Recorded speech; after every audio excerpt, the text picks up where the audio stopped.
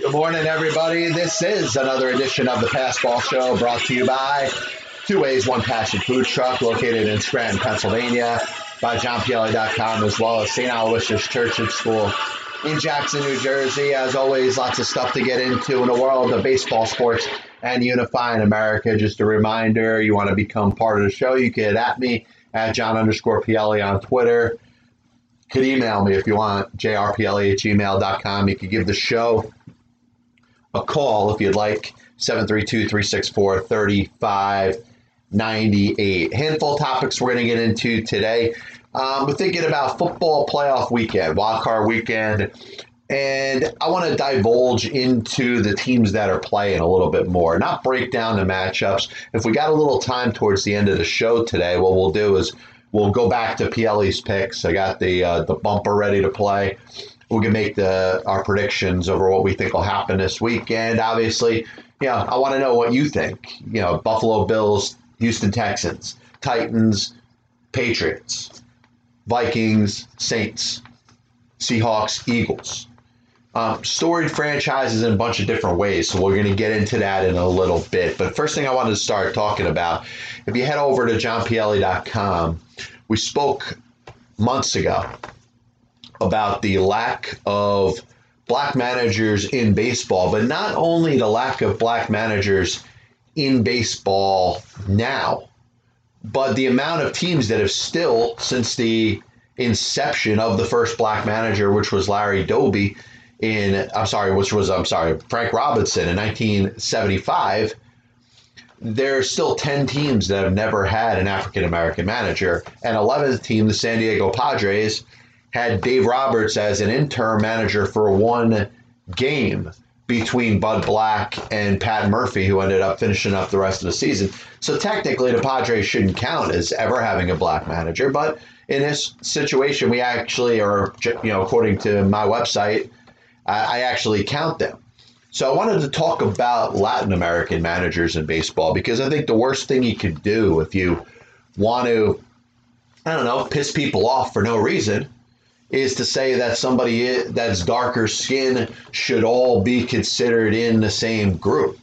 And, it sounds ignorant for somebody to say, but also anybody that has that said to them says, well, these are the differences. I'm this, and this, and that person is that, and that. And you could all point to positive qualities. It doesn't have to be a disparaging to one or the other, but there clearly is a difference in, heritage and, nationality and upbringing, and even from a language standpoint, a lot of Latin American citizens speak Spanish pretty fluently. A lot of other Americans don't at all. So there is a difference. So and I thought there would be a point where I should quantify. We talk about black managers or darker skin managers in baseball. You could talk about the likes of Felipe Alou and Tony Perez. Yes, their skin may be darker, but they are, Latin American. So they're born outside of the country. They should be in a different type of classification. So to stop rambling for a second, we'll get right into it. Latin American managers in baseball history. A lot of people may not know that the first Latin American manager in baseball history was actually well before the first black manager in baseball history. And this happened actually in 1938. And it's funny, I'm actually going to johnpielli.com as a reference here, because a couple different things we're going to talk about, we're going to be able to refer to the front page of the site. So if you get a chance, you go to johnpielli.com. I actually have a list of the first African-American manager in baseball history for every team. And the first one was in 1938 when Frankie Frisch was let go as the manager of the St. Louis Cardinals, and he was replaced with Mike Gonzalez. And Mike Gonzalez was from Cuba. And at the time, it didn't seem like that big of a deal, but when we think of Latin American managers in Major League Baseball history, you're going to find out that similar to the teams that have hired black managers in baseball history, there are still a lot of teams that have never hired one. So Mike Gonzalez becomes the first Latin American manager in Major League Baseball history in 1938 when he's hired to finish out the season and replace it of Frankie Frisch. We don't have another Latin American manager until 1969 when the expansion San Diego Padres come into Major League Baseball, one of 4 teams that come in that year. You got the Montreal Expos, the Seattle Pilots, who eventually become the Milwaukee Brewers, and of course the Kansas City Royals. So the Padres hire Preston Gomez as their first manager in 1969, becomes the second Latin American manager in Major League Baseball history. Now, Preston Gomez is also the third Latin American manager in Major League Baseball history, pretty similar to when we're talking about the black managers, somebody like a Frank Robinson, even a Hal McRae, and a couple others are the examples of the first black manager of different teams. Same thing you could say about the Latin American managers. Preston Gomez, hired by the Houston Astros for the 1974 season, becomes the third Latin American manager in Major League Baseball history. Preston Gomez is also the fourth Latin American manager in Major League Baseball history, hired by the Chicago Cubs in 1980. After that, the Seattle Mariners, as an interim manager, hire Marty Martinez in 1986. The California Angels used Cookie Rojas as an interim manager in 1988. The Montreal Expos hired Felipe Alou as their manager in 1992. Tony Perez, Hall of Famer, Cincinnati Reds legend, becomes an interim manager in 1993 for the Cincinnati Ball Club. Cookie Rojas, who doesn't have a long career as a Major League manager, but is mentioned on this list twice as the first Latin American manager of the Miami Marlins, at the time the Florida Marlins, in 1996. The Detroit Tigers in 2002 hire Luis Pujols as an interim manager, first Latin American manager in the history of that franchise. The Toronto Blue Jays hired Carlos Tasca as an interim manager in 2002. Felipe Alou becomes the San Francisco Giants' first Latin American manager in 2003.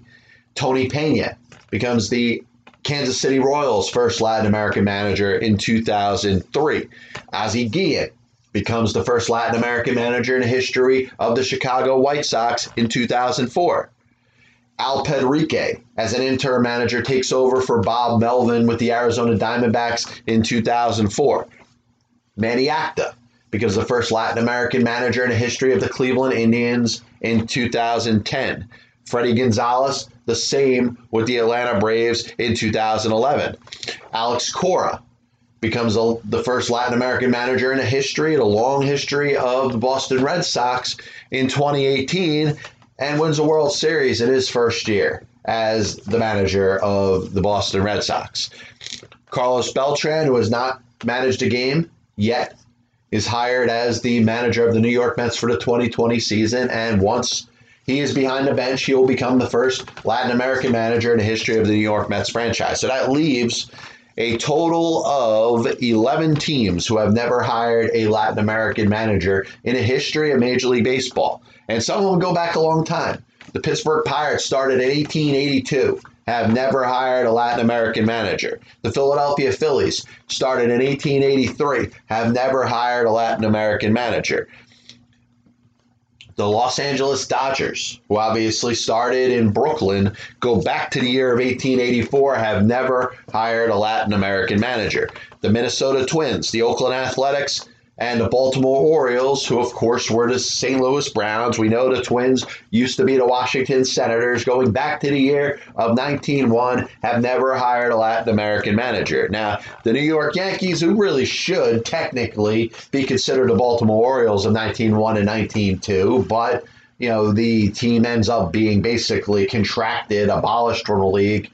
After 1992, a new New York team started in 1903, so technically the New York Yankees / Highlanders started in 1903 and have never hired a Latin American manager. The Texas Rangers, who started in 1961, the Milwaukee Brewers, who started in 1969, the Colorado Rockies, who started in 1993, and the Tampa Bay Rays, who started in 1998, have all never hired a Latin American manager. Going back to the history of black managers in Major League Baseball, I've mentioned this on the show before. The Atlanta Braves, who started in 1876, the St. Louis Cardinals, who started in 1882, the Philadelphia Phillies, who started in 1883, the Boston Red Sox, Detroit Tigers, Oakland Athletics, Minnesota Twins, who all started in 1901, the Yankees, who started in 1903, the Los Angeles/California Angels, who started in 1961, the Florida/Miami Marlins, who started in 1993, and the Arizona Diamondbacks, who started in 1998, have never in their history hired an African-American manager. Now, putting these two together, there's 4 teams that have never hired either an African-American manager or a Latin American manager in the history of their franchise. And I do think this should be spoken about a little bit more. There's the Philadelphia Phillies, who go back to the year of 1883, have never hired neither a black nor a Latin American manager. You got the Oakland Athletics / Kansas City Athletics / Philadelphia Athletics. And I know the first 50 years of the Philadelphia Athletics were all managed by one man, Connie Mack, something you're never going to see in the history of baseball again. So I get it. I understand it. But you're still talking about a long history after that where they've never hired neither a black nor Latin American manager. There's the Minnesota Twins, who go back to the days of the Washington Senators, starting in 1901. They've never done it either. And then the final team, which, I seem to have lost my chain of thought. So there's the Phillies, the Athletics, the Twins, and the Yankees have never hired a Latin nor African American manager. Sorry for the stumble there, but it is a problem. You're talking about 4 teams in baseball history that have not done either.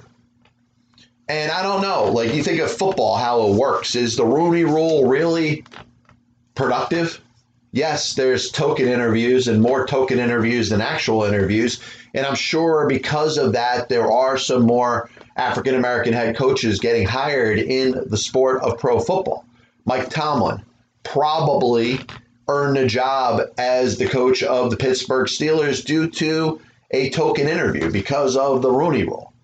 You could talk about guys like Steve Wilkes and other coaches throughout the National Football League may have gotten that opportunity because of the Rooney Rule. But outside of that, it's not really improved things. There's still very few black coaches in the National Football League and even less Latin American coaches in the National Football League. Now, you figure baseball is more of a Latin American sport. The amount of Latin American players in Major League Baseball as opposed to pro football is a lot higher. Pretty similarly to the way you could say that the percentage of black players in the National Football League is higher than that of black players in Major League Baseball. Now, that could be a different topic.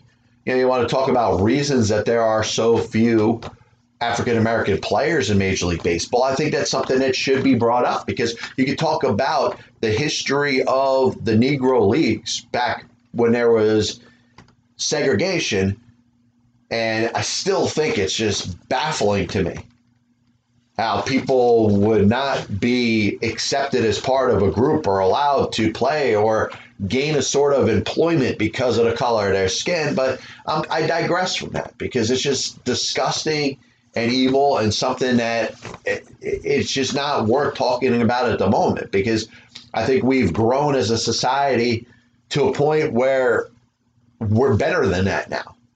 Now, does that mean we forget? No, there's no reason to forget what happened and the ignorance that exists from years upon years, but we see that same ignorance in the world of sports today.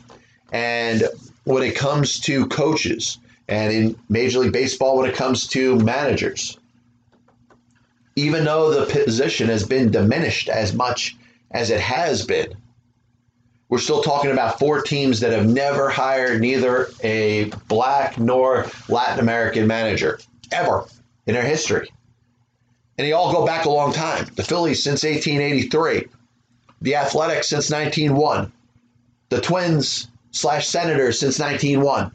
The New York Yankees/Highlanders since 1903.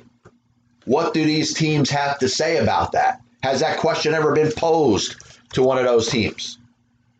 And you talk about 10 teams that have never hired a black manager in Major League Baseball history.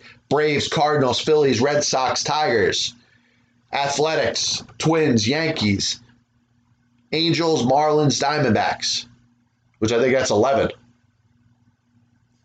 And there's also 11 teams that have never hired a Latin American manager. Pirates, Phillies, Dodgers, Twins, Athletics, Orioles, Yankees, Rangers, Brewers, Rockies, Rays. What gives? This copyright and broadcast is authorized under internet rights granted by the World Wide Web and is solely for entertainment of our audience. Any publication, reproduction, or use of the pictures, descriptions, and accounts of this show without the express written consent of the Passball Show, JohnPLA.com, and John PLA LLC is prohibited. Any commercial or other use of the program, such as by charging admission for its showing, is similarly prohibited. So this part of the program, we get to talk about something a little more lively, a little more positive, and that's the NFL playoffs starting this weekend. And rather than preview each one of the 4 games, and like I said, if I have a little time, I'll do my picks at the end, coinciding with bets placed on FanDuel from my mobile phone in the state of New Jersey. But you got the Houston Texans, who come in as the least experienced, not only playoff team, but least experienced team in the National Football League playoffs, a team that was granted a franchise after the Houston Oilers moved to Tennessee to become the Titans. And they got a home playoff game after winning the AFC South, playing the Buffalo Bills, who won the wild card and are in a good position, but have to go on the road to face Houston. The history of the Houston Texans franchise, they have not been to a Super Bowl. They are 3-5 in their career or in their history in the playoffs.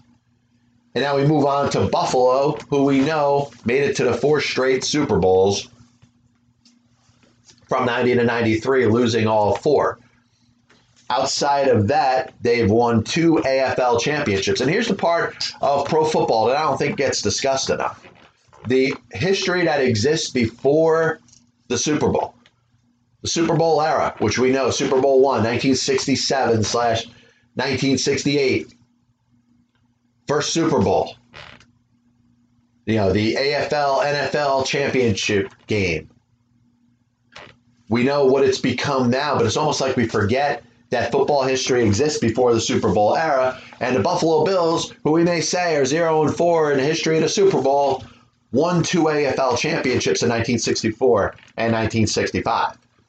The Tennessee Titans, who of course were the Houston Oilers for a long time since the beginning of the AFL, are 0-1 in the history of the Super Bowl era.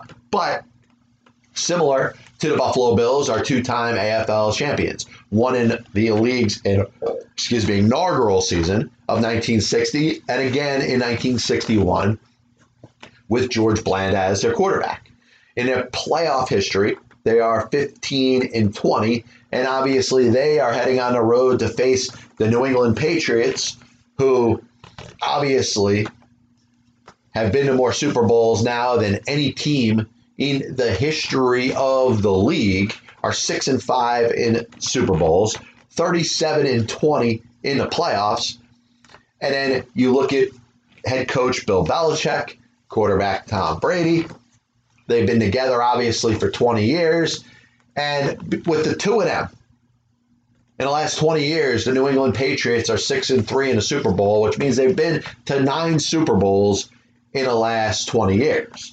Their playoff record with the 2 of them is 30-10. So you take that away before Belichick, before Brady, the New England Patriots were 0-2 in the Super Bowl and were 7-10 in the playoffs. Moving over to the NFC, the Philadelphia Eagles, who of course a couple years ago won their first Super Bowl, 1-2 in the Super Bowl era, but were also 3-time NFL champions in 1948, 1949, and 1960. Their playoff record in franchise history is 23-22.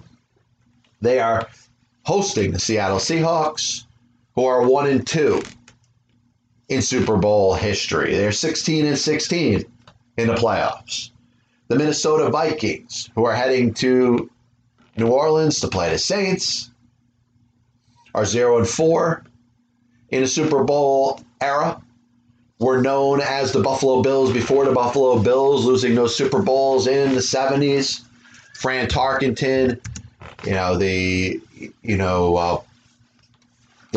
fearsome foursome, legendary team, just never won a big game, 20-29 in playoff history. And then you got the New Orleans Saints, who out of anybody that is playing this weekend are the only team to have played in a Super Bowl and never lost, are 1-0 in Super Bowl history and are 9-7 in the playoffs.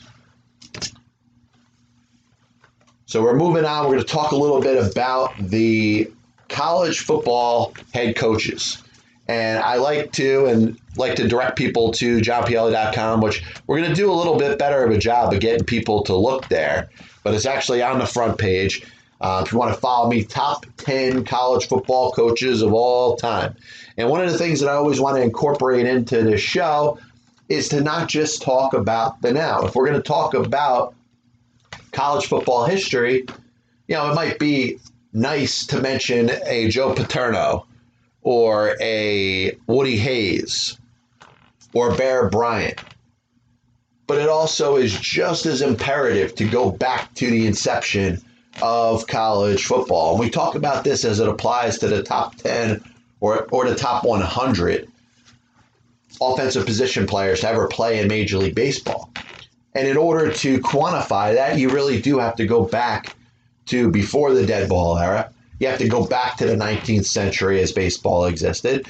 And you got to put a lot of different factors in and say, hey, what does success in that time mean as opposed to success now? It might be easy to diminish that because we've seen the stuff before our eyes firsthand, and all we know about what happened before is maybe what we read out of a book. Very little footage or audio exists from the 19th century. So you have to really look deep into the stats and understand what they meant for the time that baseball was played. And are we talking about players that dominated the sport and were hands down better than any other player that played at that time? Because if they were, then they certainly should match up with players that are playing right now. Certainly should match up with players that played in the glory days of the 1950s and 60s and even the 80s and 90s. And obviously the 2000s, we're talking about players that were using performance-enhancing drugs. So I digress as we get back. We're talking about college football head coaches. And we're going to start from a countdown, starting with number 10. And number 10 is Tom Osborne. Tom Osborne spent 25 years as the head coach of Nebraska. Won how many championships did he win? It looks like 1, 2, 3, 4. 2-time national champion with Nebraska in 94 and 95, but a dominant head coach known for transcending the sport. In fact, if you look at the program of Nebraska and the Nebraska Cornhuskers as they exist, I think of Lou Piniella in a weird way. And you say, why would you think of Lou Piniella when you're talking about Tom Osborne? Because if you look at the history of Nebraska college football before Tom Osborne, it wasn't a major program. It wasn't a successful program. If you look at the history of Nebraska Cornhusker college football after Tom Osborne retired, after the 1997 season, which, by the way, they finished 13-0, they haven't been a very good college football team. Lou Piniella managed the Seattle Mariners. Before he managed the Seattle Mariners, they never made the playoffs. He led them to a couple playoff appearances, and ever since Lou Piniella left, the Seattle Mariners have not made the playoffs. So Tom Osborne's impact on a Nebraska Cornhusker franchise and the college football program is up there with the impact of any other coach for any team. So that's why I go Tom Osborne, number 10. Number 9, is Woody Hayes. And Woody Hayes, 761 winning percentage in 28 years, of course, at Ohio State. And two-time national championship head coach from 1951 to 1978. Was there a long time. And you think of the great coaches that ever existed in the history of college football, and you'd be silly to not mention Woody Hayes. So the next one is Eddie Robinson, Grambling State. And we talk about Grambling State not being a Division I program. And I think once again, it's an example to try to diminish what a great black coach has done. And we talk about, like I said, the lack of black head coaches in the National Football League, the lack of black major league managers. Going back to when Frank Robinson became the first African-American manager, you figure over the course of 20, 30 years, teams would follow suit. They didn't do that in baseball. So these same people are going to try to diminish the accomplishments of Eddie Robinson. And Eddie Robinson was a fantastic head coach. He took a program that had no notoriety. Nobody knew anything about it. Turned him into a great program, won over 400 games there. Was 9-6 in bowls. Coached there for, 36, 37 years? It's a long friggin' time. And his impact on African-American players, the amount of players that went through that school and ended up playing in the NFL and have an opportunity to play pro football. It's impossible to put a list of the top 10 college football coaches of all time and not mention Eddie Robinson. So we move up to number 6, and that's going to be, number 7 is going to be Fielding Yost. And you may say, who the heck is Fielding Yost? Well, he's a guy that was a head coach for 25 years and had an .833 winning percentage. Coached from 1901 to 1926, the University of Michigan. In fact, his first 4 seasons, he was the head coach at Michigan. The team never lost a game. They were 43-0-1. And you look at the guy who really his worst season he ever had as a coach was 1 year in 1914 when they were 6-3. So an outstanding head coach, one that probably doesn't get a lot of credit, but he's in here probably more because of his winning percentage than anything. And I'd be remiss if I'm putting this list together and I don't mention Fielding Yost, the head coach at Michigan. Number 6, we're going to go contemporary.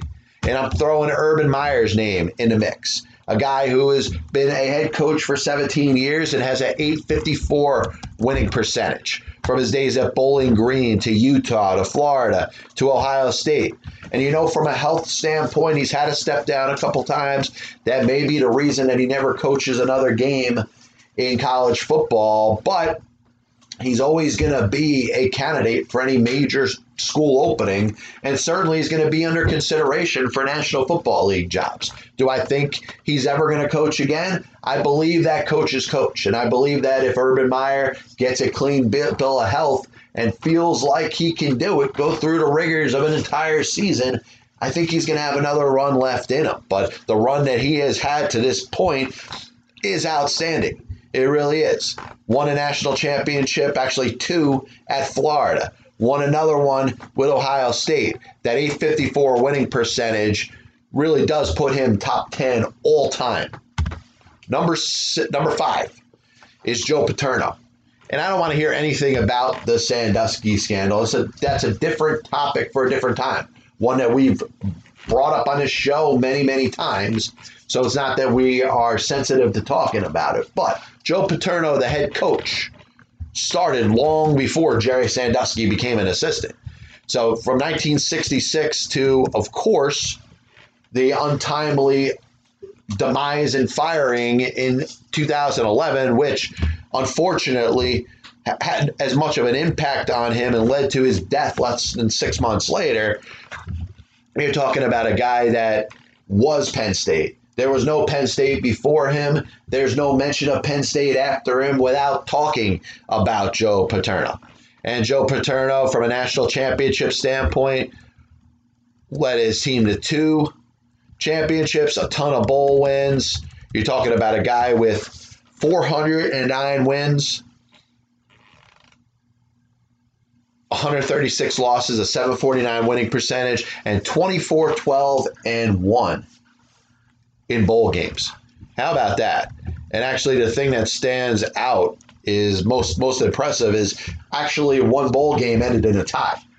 And that was the 1967 Gator Bowl, where Penn State ended up tying. Hold on, we're getting here. And of course, I can't dig it up right away. Florida State. Yeah, so Penn State, Florida State actually tied in the Gator Bowl in 1967. But Joe Paterno, no question, one of the greatest college football head coaches in the history of the sport.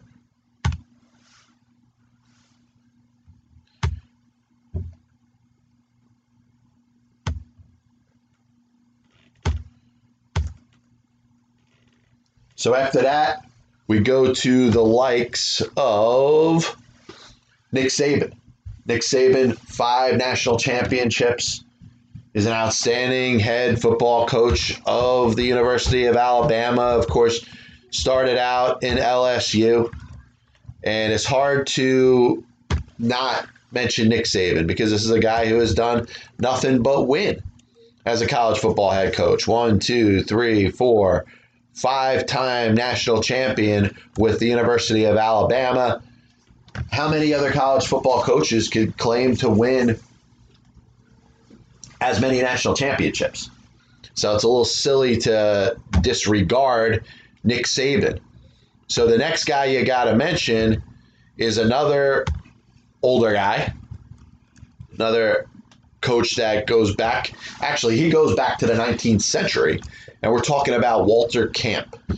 And you can talk about Walter Camp's career. I know he coached more games, but at least on the 1A level, the Division I level, was a head football coach at Yale from 1888 to 1892.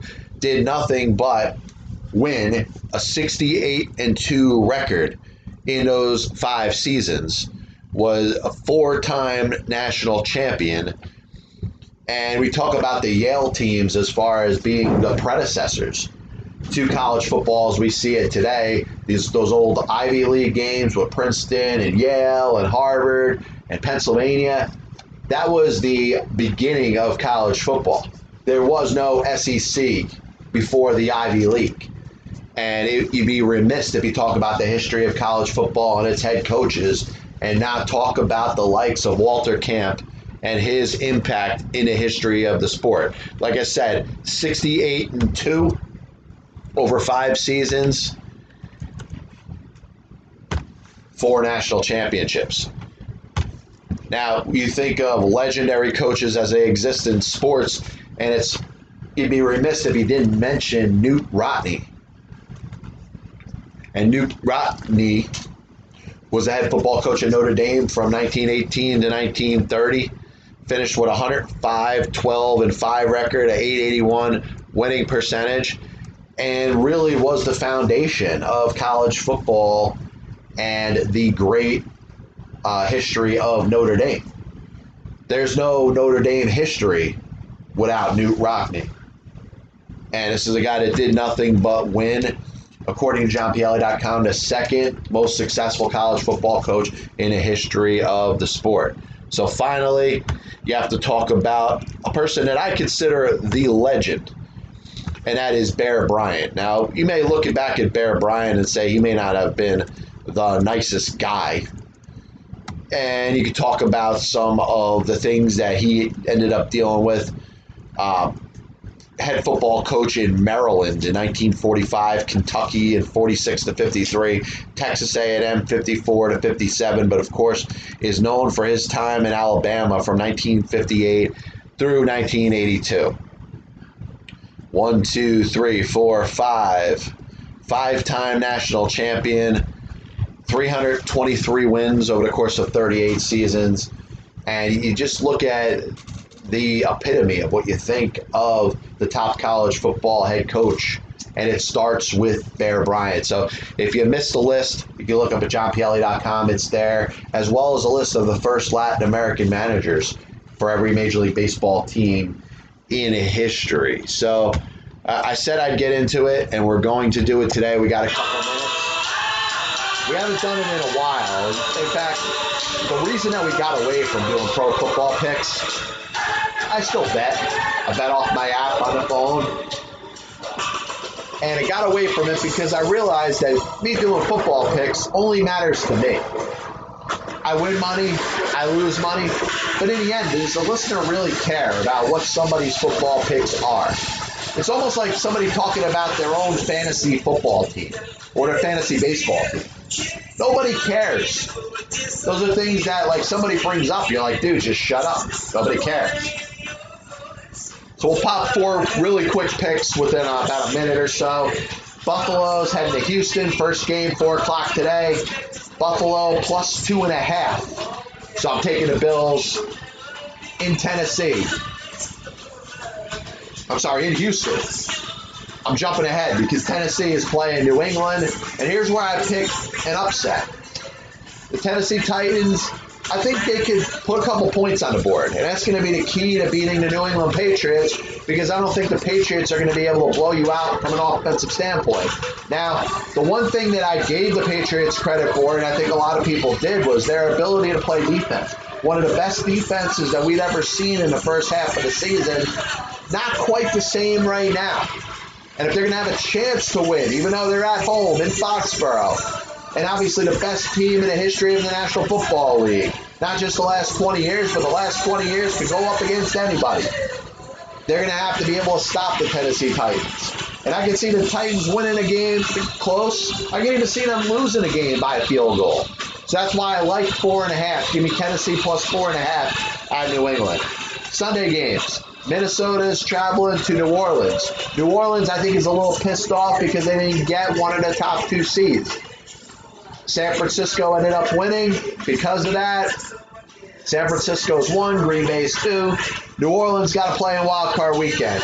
I think they look back and they remember what happened, the Stephon Diggs catch at the end of the game. Last year, they were burned with a pass interference call. Is there a team in football that has more of a chip on their shoulder than the New Orleans Saints? Give me the Saints minus 7.5 at home against the Minnesota Vikings. Last game, Seattle is on the road at Philadelphia.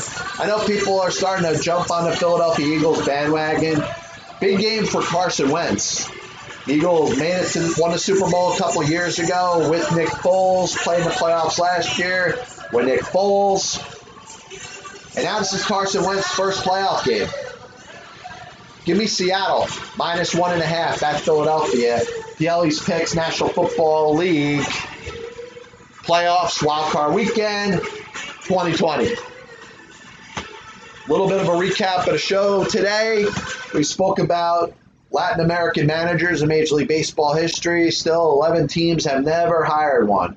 Also, 11 teams in Major League Baseball history have never hired a black manager. 4 teams in Major League Baseball history have never hired neither a black nor Latin American manager in the history of their franchise.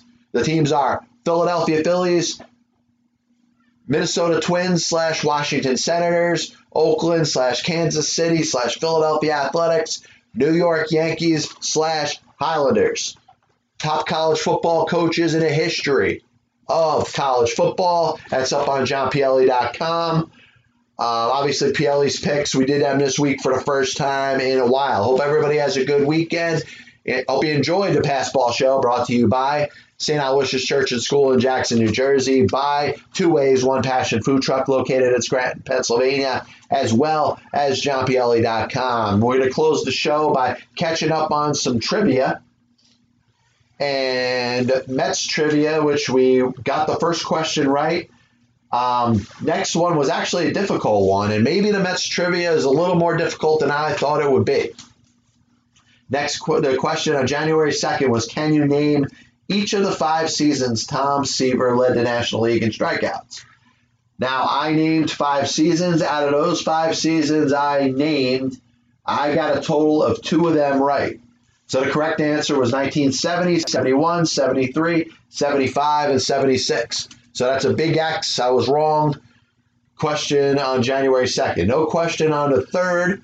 So we moved on to the 4th and 5th. And this one was one that I lucked out in just because I saw the credits when I watched this movie. So it happened to be something that I knew. If it wasn't for me scrolling through the credits one time watching this movie, I would not have known the answer to this question.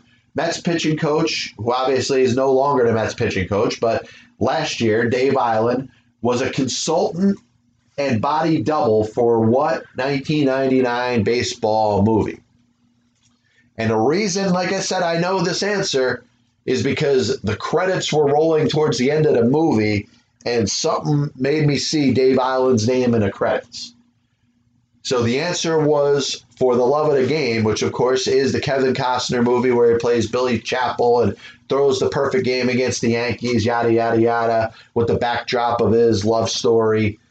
And a pretty good movie. Now, maybe not one of the best baseball movies ever, but I thought it was a good movie. So the baseball questions, we're going to continue to roll. And the first question we had was name the player who did not have his number retired by at least 2 teams. And you gotta, if you think deep into this, you'll understand that there's a reason for it. The choices were Rod Carew, Nolan Ryan, Dave Winfield, Frank Robinson. Here, by the process of elimination, Rod Carew, number retired by the Angels and the Twins. Nolan Ryan, number retired by the Astros and the Rangers. Frank Robinson, number retired by the Reds and the Orioles. So the only one you have to think about, Dave Winfield, and I remember Ichiro wearing number 31 when he played for the Yankees. So that would give me a little bit of a clue that Dave Winfield was probably the answer, and sure enough, it was. Question we were asked today, and it's nice when these questions get thrown out there, and I'm like, yes, I know the answer to. But you want to play along at home. Who played in the most regular season winning games? And this man talks about it all the time. It's not Stan Musial. It's not Hank Aaron. It's not Carl Yastrzemski, though all 3 of them played a very long time. It's Peter Edward Rose. So we're 3 for 3 on the baseball trivia, 2 for 3 on the Mets trivia. We'll be back with you probably Thursday next week, so we'll be able to catch up on a lot of questions that will be asked between now and then according to these baseball calendars. I hope everybody has a good weekend. Like I said, you can tweet at me at John_Pielli, comment during YouTube, or send me an email if you want, jrpielli@gmail.com. God bless you, and as always, I'll see you on the other side.